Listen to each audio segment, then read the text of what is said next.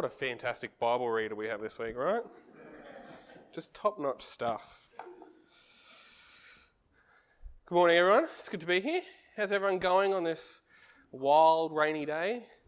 It's good to see you've braved the weather. I was standing outside before and I heard a big branch snap. I was like, big pop. Don't worry, it didn't land on anyone's cars. So we're safe for now, but we'll see. Before we get into Acts 26, I want to let you know about something that's going to be happening over the next month. Over the next month, we want to work towards everyone in church expressing something about the Christian life that's deeply important. A deep love for the Bible. Right? So at MCC, we believe the Bible is the most important book in the world. We believe it is the only book in the world that can transform lives because it contains the very words of God. As we read it, we hear God speak to us. And so everything that we do as a church is built and based off what the Bible says to us. So we are profoundly and deeply changed and built up from the Bible as a church. And so what we want is for all of us to express that deep love for the Bible. And you can do that in many different ways. But this month, the way that we would really love for us as a church to begin expressing our love for the Bible is to bring a Bible along with us to church. There's a bunch of reasons why we think this is really important. Let me give you a few off the top of my head. Imagine the father who leaves the house to take the family to church and goes, oh, I forgot my Bible, let me duck inside and grab it. Walks back out. What does that communicate to his family and the kids? The church is a Bible activity. I need my Bible and I love my Bible. What does it mean for you as you sit, I'm about to preach through Acts 26, what does it mean for you as you sit through the preaching of Acts 26? It means you have more opportunity and chance to test what I'm saying against what the Bible says because you've got it all there in front of you. You don't have to rely on it coming up on the screen. And so by the end of the month, on July 31st, we're going to remove the Bible readings from the screen and we're going to invite you all to bring a Bible to church and to keep bringing a Bible to church each and every week. We think this is it's a small thing, but it's a really helpful thing to help you express your deep love for the Bible. Now, if you don't have a Bible, that's okay. From next week, we're going to be having a small Bible stall.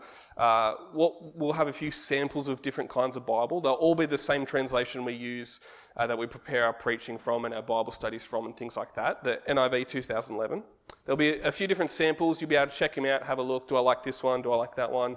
Do I like the words? Do I want the references?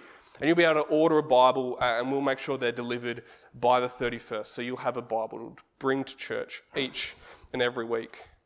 Now, I'm really excited about this. I'm excited to see us being a church that has Bibles with us wherever we go and whatever we're doing, but particularly at church. And I think it's a little thing, but it's a great thing to just express our belief that God's word is the thing that changes us. And so if you have any questions about it, we'll be talking about it over the next month. Any questions, feel free to come grab me.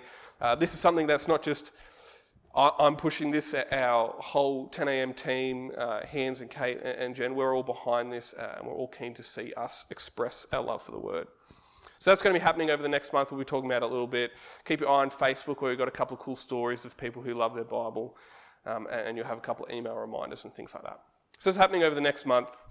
But now let's turn to the Bible. How about I pray and we'll get into Acts 26.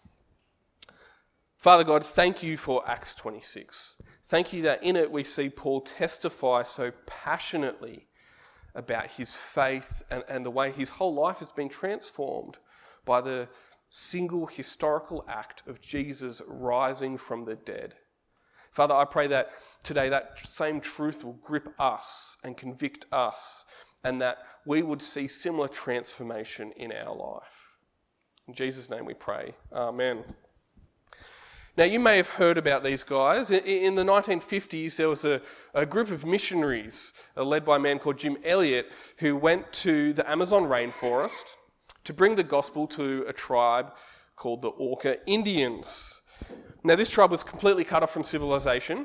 They had never had modern technology come into their tribe. That they were actually very xenophobic. They would kill any outsiders who would come to them because they'd seen a past history of outsiders coming into the tribes in the Amazon rainforest and just decimating them.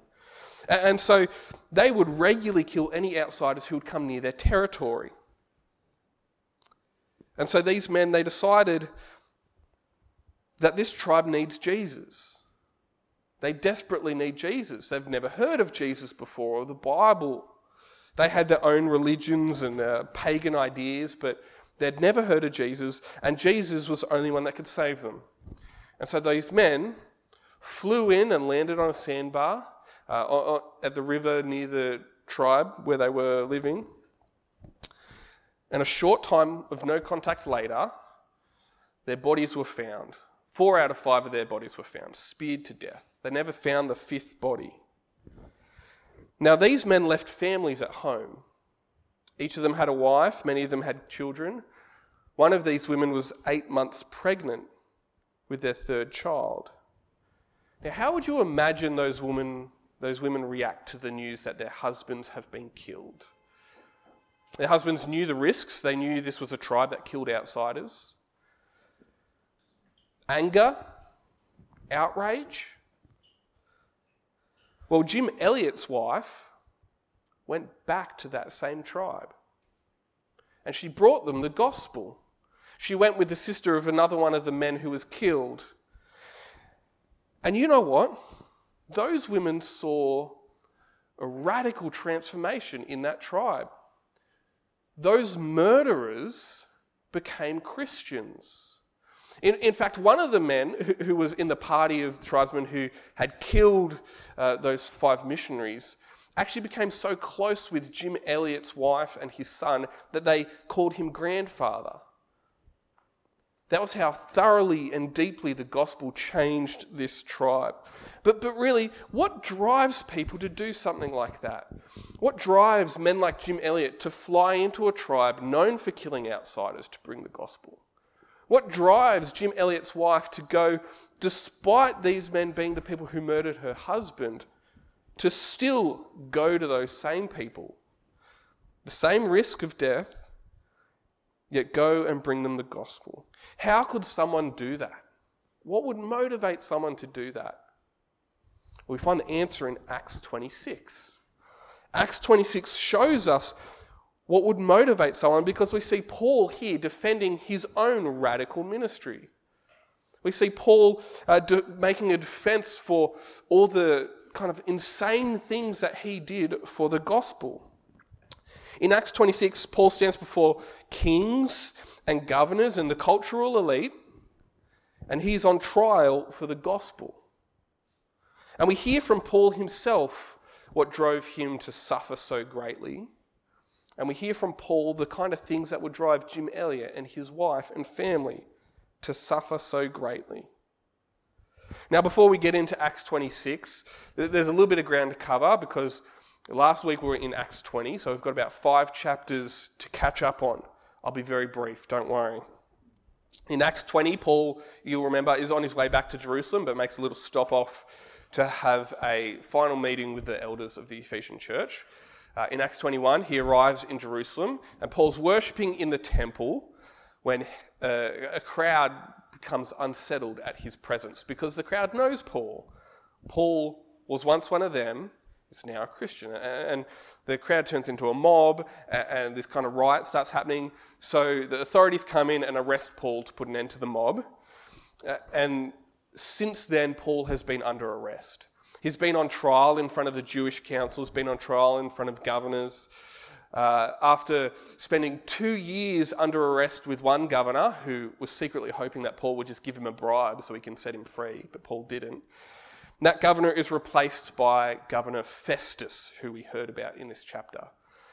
And Festus doesn't know what the deal with Paul is, so he asks Paul to testify to him. Why are you under arrest, Paul? What's going on? And Paul gives another defense of the gospel. And at the very end of his defense, Paul says, you're not charging me with any crime. I'm a Roman citizen. I appeal to Caesar, which was this kind of legal protection for Roman citizens where they could take their case kind of like to the Supreme Court, take it to the highest court in the land. But the highest court in the land was to the emperor. So Paul says, I want my case to appear before the emperor. Now he does this because he's seen a vision from Jesus who said, Paul, I'm going to send you to Rome to preach the gospel.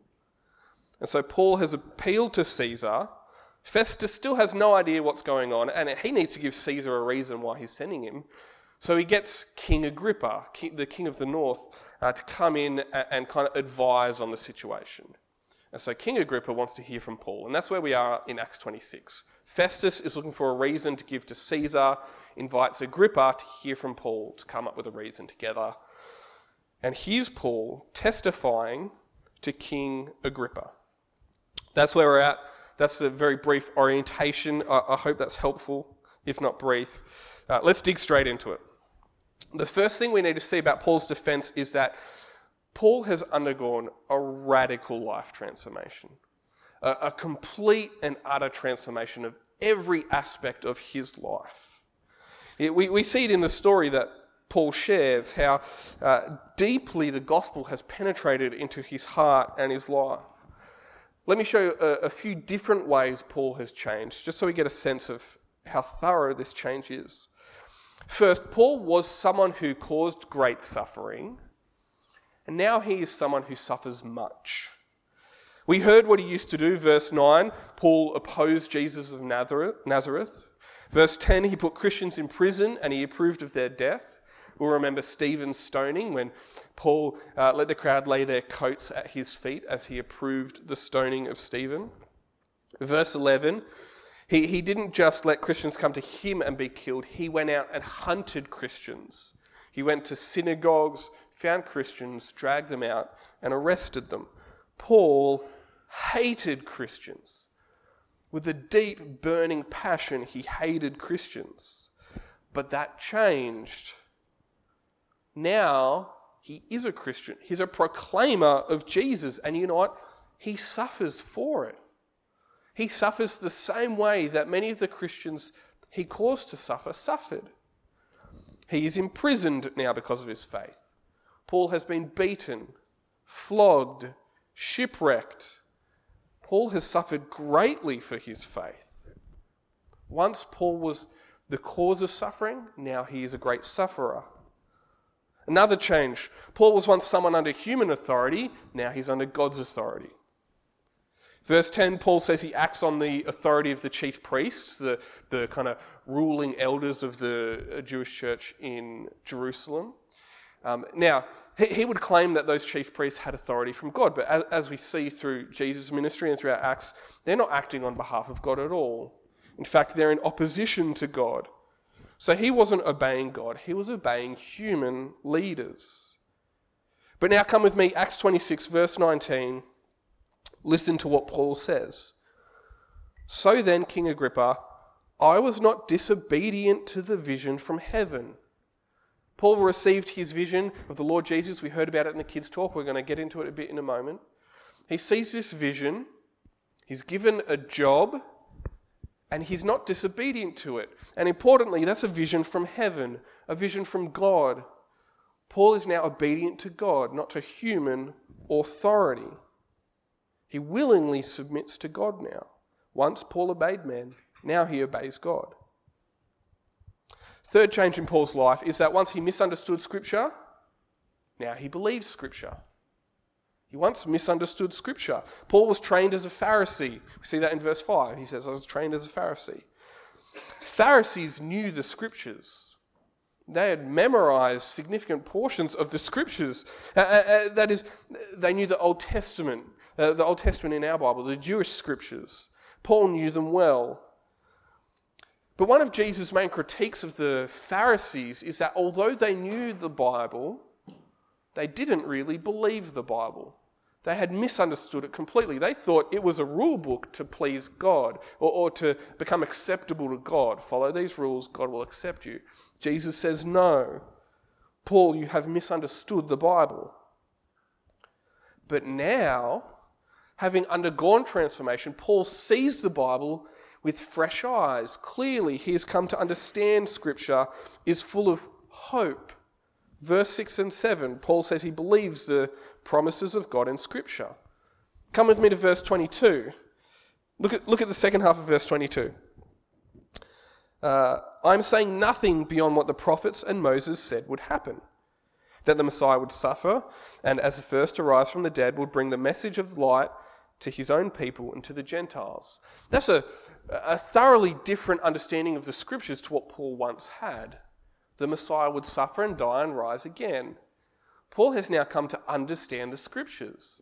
He's not done that alone. He's been given the Holy Spirit, which was seen throughout Acts, works to help people testify. The Holy Spirit also helps us understand the Scriptures. Paul has undergone such a radical transformation.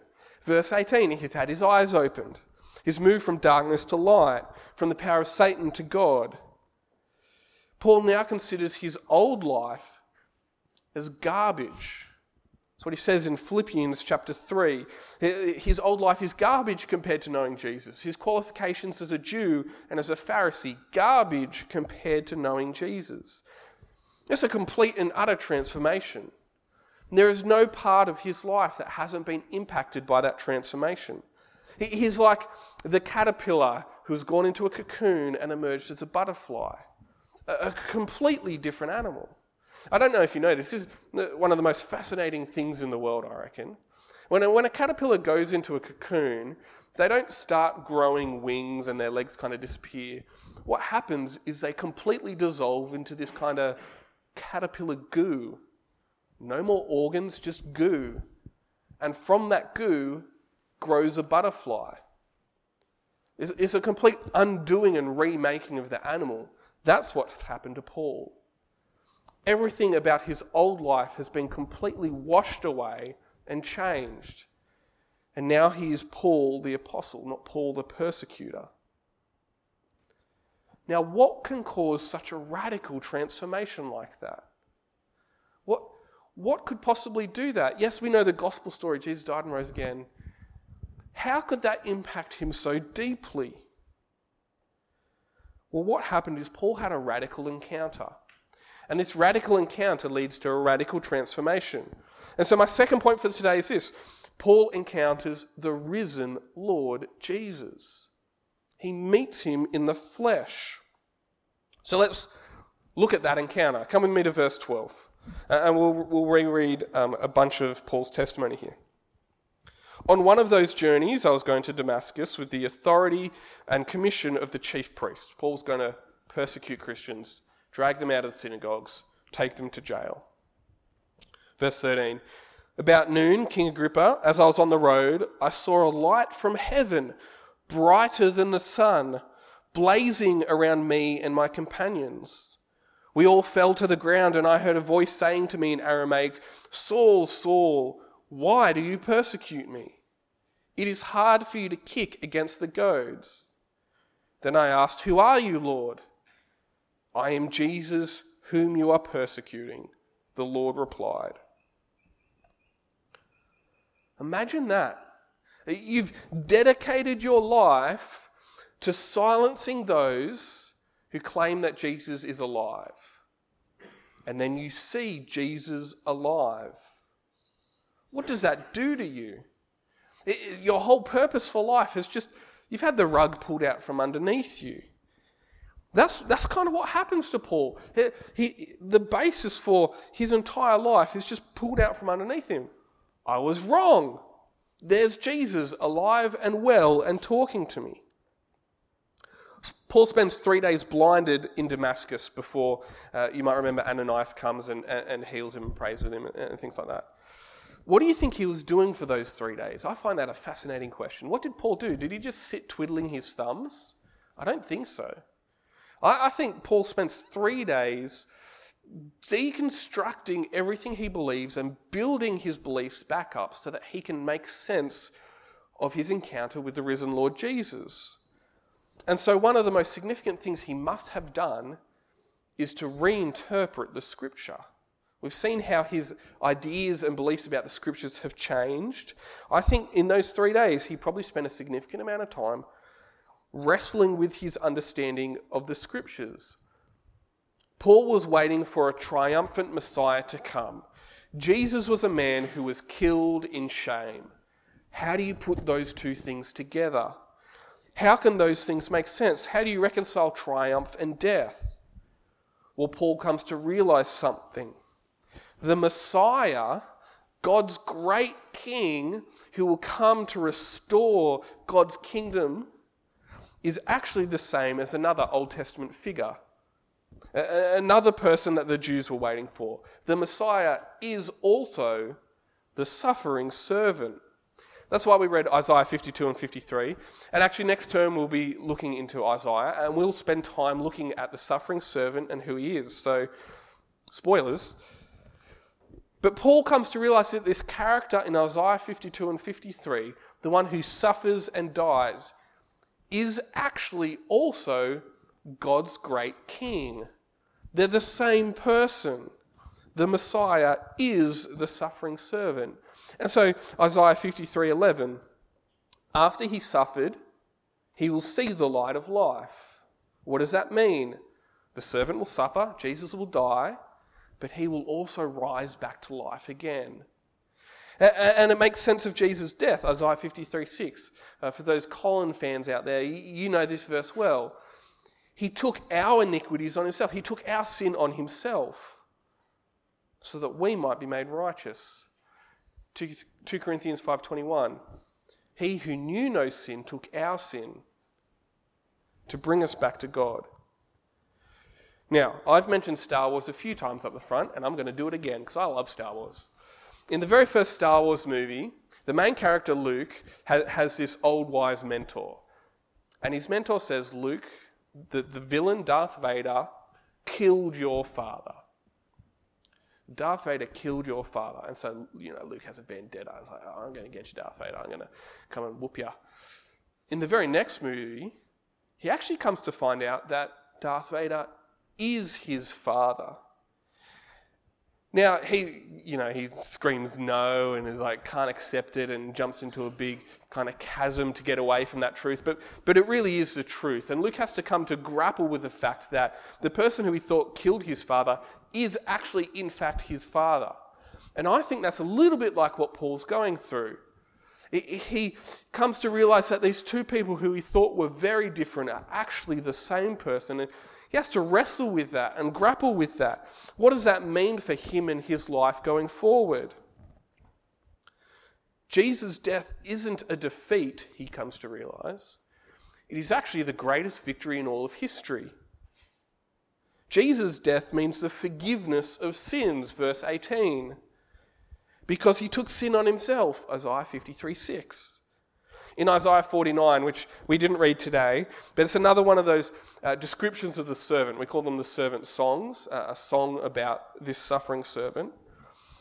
I'll paraphrase, but it says something along the lines of, it is too small of a thing for the servant simply to rescue Israel alone. So the servant will actually be a light to the whole world. And haven't we seen that through the book of Acts? At Acts 1, you will be my witnesses in Jerusalem and Judea and Samaria and to the very ends of the earth. Paul's commission, we've seen it here. Paul, you will go out to the Gentiles as a light to the nations. Jesus' death is a death for everyone. Jesus really is the suffering servant. And so he gives Paul the commission, go and preach the good news of the gospel to all the earth, so that all might come to see the light of the gospel. Now, we too have a commission. We don't have the same commission. We are not Paul the apostle. We don't have the work or the role of an apostle. But we do have the great commission from Matthew 28. Go and make disciples of all nations. It's similar.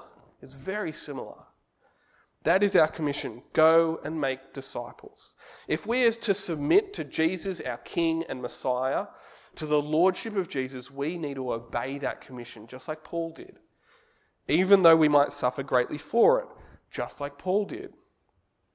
Making disciples consists of two things, broadly speaking, two things.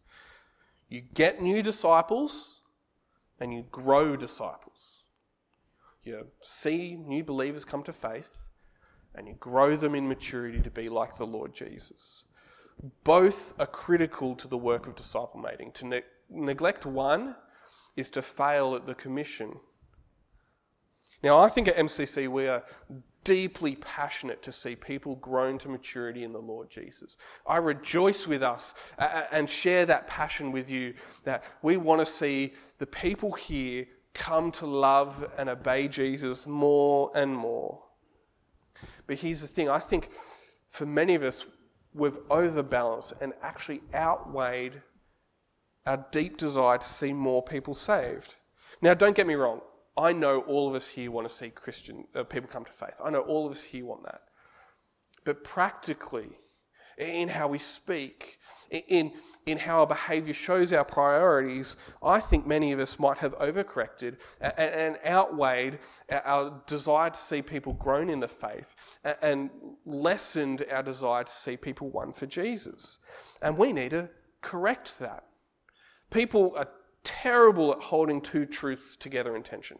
We just can't do it. We struggle deeply. But we need to somehow figure out how to do it because it is our commission. It is what the Lord Jesus has told us our life ought to be about. And so we need to figure out how to do it. I pray regularly that we would be a church that continues to deeply desire for people to grow in their deep maturity. But I also pray that we would be a church on fire to see people reached with the gospel. And so you might need to ask yourself, do I have that burning passion that the lost would be saved? And does that match my passion that those who know and love Jesus would grow deeper in that? It's okay that sometimes you might focus on one or the other, but thinking broadly over your whole life, does one of those things outweigh the other? Now, you might be sitting here in the audience going, actually, Tim, I think my passion to see people saved outweighs my passion to see people grown to maturity. Yes, you might need to repent too. But I think broadly speaking, as a church, we tend to downplay we need more Christians coming to faith in the Lord Jesus, worshipping him with their whole life, and focus inward on ourselves and say we only need to grow to maturity. There's something we need to repent of.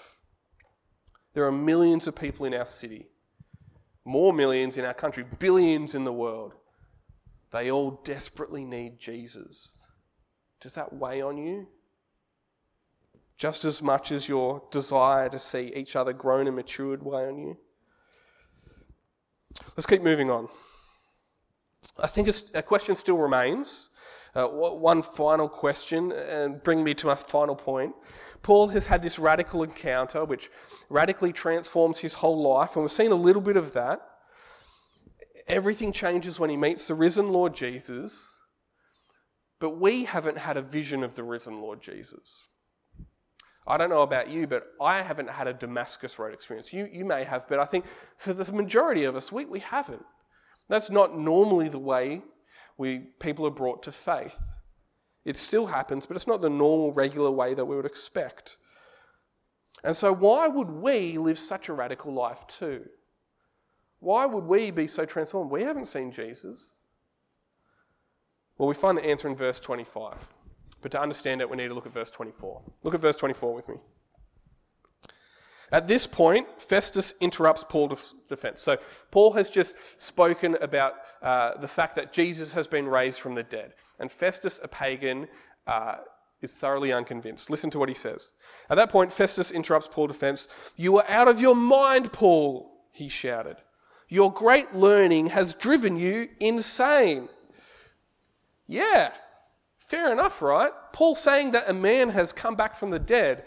I think oftentimes as we think about ancient people, first century people, and compare it to us moderns today, we think they're uneducated, they're stupid, they're gullible. No, here's Festus going, Paul, people don't come back from the dead. You've lost it. You've gone insane. That's impossible. It does not happen. But Paul's response shows us why we too can live such radical lives. Why all Christians can live such radical lives, even if we haven't had a vision of the Lord Jesus standing in front of us. Verse 25, "I'm not insane, most excellent Festus," Paul replied. "What I am saying is true and reasonable." What I'm saying is true and reasonable. Why should such a claim radically change our lives today? Because it is true and reasonable. Now we need to talk about truth for a moment, to just grapple why that is so significant. The concept of truth has been under attack. And I think we've probably all heard someone at some point say, look, that's true for you, but that's not true for me. We hear it all the time. I think we've probably all heard it. And not just like, it's not just the media saying it. This is conversations we have with people. Tim, that's true for you, but that's not true for me. Yeah, you're a Christian, that's true for you, but that's not true for me. Now, what does that really mean? If you really dig down deep, isn't it saying that what's true just doesn't matter? On the surface, it's all about, I have my truth, you have your truth, let's, respect each other. But if you dig down, it's really claiming that what's true just has no bearing on our lives. What's true doesn't matter. That objective reality shouldn't impact how we live. What's true is something that I decide for myself. Isn't that really what it's saying? I determine my own truth. You determine your truth. Your truth shouldn't impose on mine, just like mine shouldn't impose on yours. It would be wrong for me to try to convince you that your truth is wrong, because that's what's true for you. But the problem with that, I think, comes to the surface pretty quick, right? I can't self-determine truth. My truth is that I'm able to fly. If I flap my arms fast enough and run fast enough and jump off a cliff, I'm going to take off. Reality is going to catch up to me pretty quick, right? Very quick. 9.8 meters per second, right? There's an objective reality that I just can't get around. That is the truth, not my opinion on things. That's not truth. That's my opinion. And our opinions should actually be argued and persuaded against and sharpened and things like that. To think that we can't persuade people of our truth it's a terrible, terrible thing in our society. Now the truth, it exists outside of us. We don't determine the truth, which means we must yield to the truth when the truth contradicts our opinions. I think I can fly. Yeah, probably shouldn't go jumping off cliffs anytime soon, right? And so what is the reality that we see here in Acts 26? The reality is Jesus rose from the dead. That's the reality. Now, I'm not going to argue for it and put the evidence for it. If you don't agree that that's the reality, I'd happily spend some time with you going through what I think is extremely compelling evidence that this in fact happened. But for Paul, this is true and reasonable. This is just reality. Jesus is alive. And why should we think that's so bizarre? Well, at least that's what Paul thinks, verse 8. Why should any of you consider it incredible that God raises the dead? God is the God of the living and the dead. God is the God who created the world. God is the author of all life. Why should we think it's bizarre that God could raise the dead? Of course God can raise the dead. He's God. And he has raised the dead. Paul has seen it. The apostles have seen it. And they died testifying that it was true. They didn't recant. The scriptures testify to it. Jesus was dead, but rose back to life. Resurrection is reality. Denial is the delusion. And Paul understands this. And that's why he says the resurrection is true and reasonable. And now this is really good news for us. Why? Because that's our hope. The resurrection is our hope. We hope for resurrection too. We hope for the day when we too will be raised from the dead. When we will be given new resurrection bodies free from sin. When there'll be no more tears or pain or suffering. And our hope is based in reality. Jesus rose from the dead. Our hope is based on truth. Jesus really is alive. Jesus rose from the dead. We will too. And so, do you feel the pain of a body that no longer works the way it used to. The resurrection offers hope. Do you feel the pain of the loss of those who you love? The resurrection offers hope. Do you feel like the sin in your life just ruins everything? Resurrection offers hope. Do you feel that longing for heaven, that sense that you don't belong to this world, you belong for the one to come? Resurrection offers hope. So let me finish with what we started with. Why would Jim Elliot go to his death to the Auca Indians?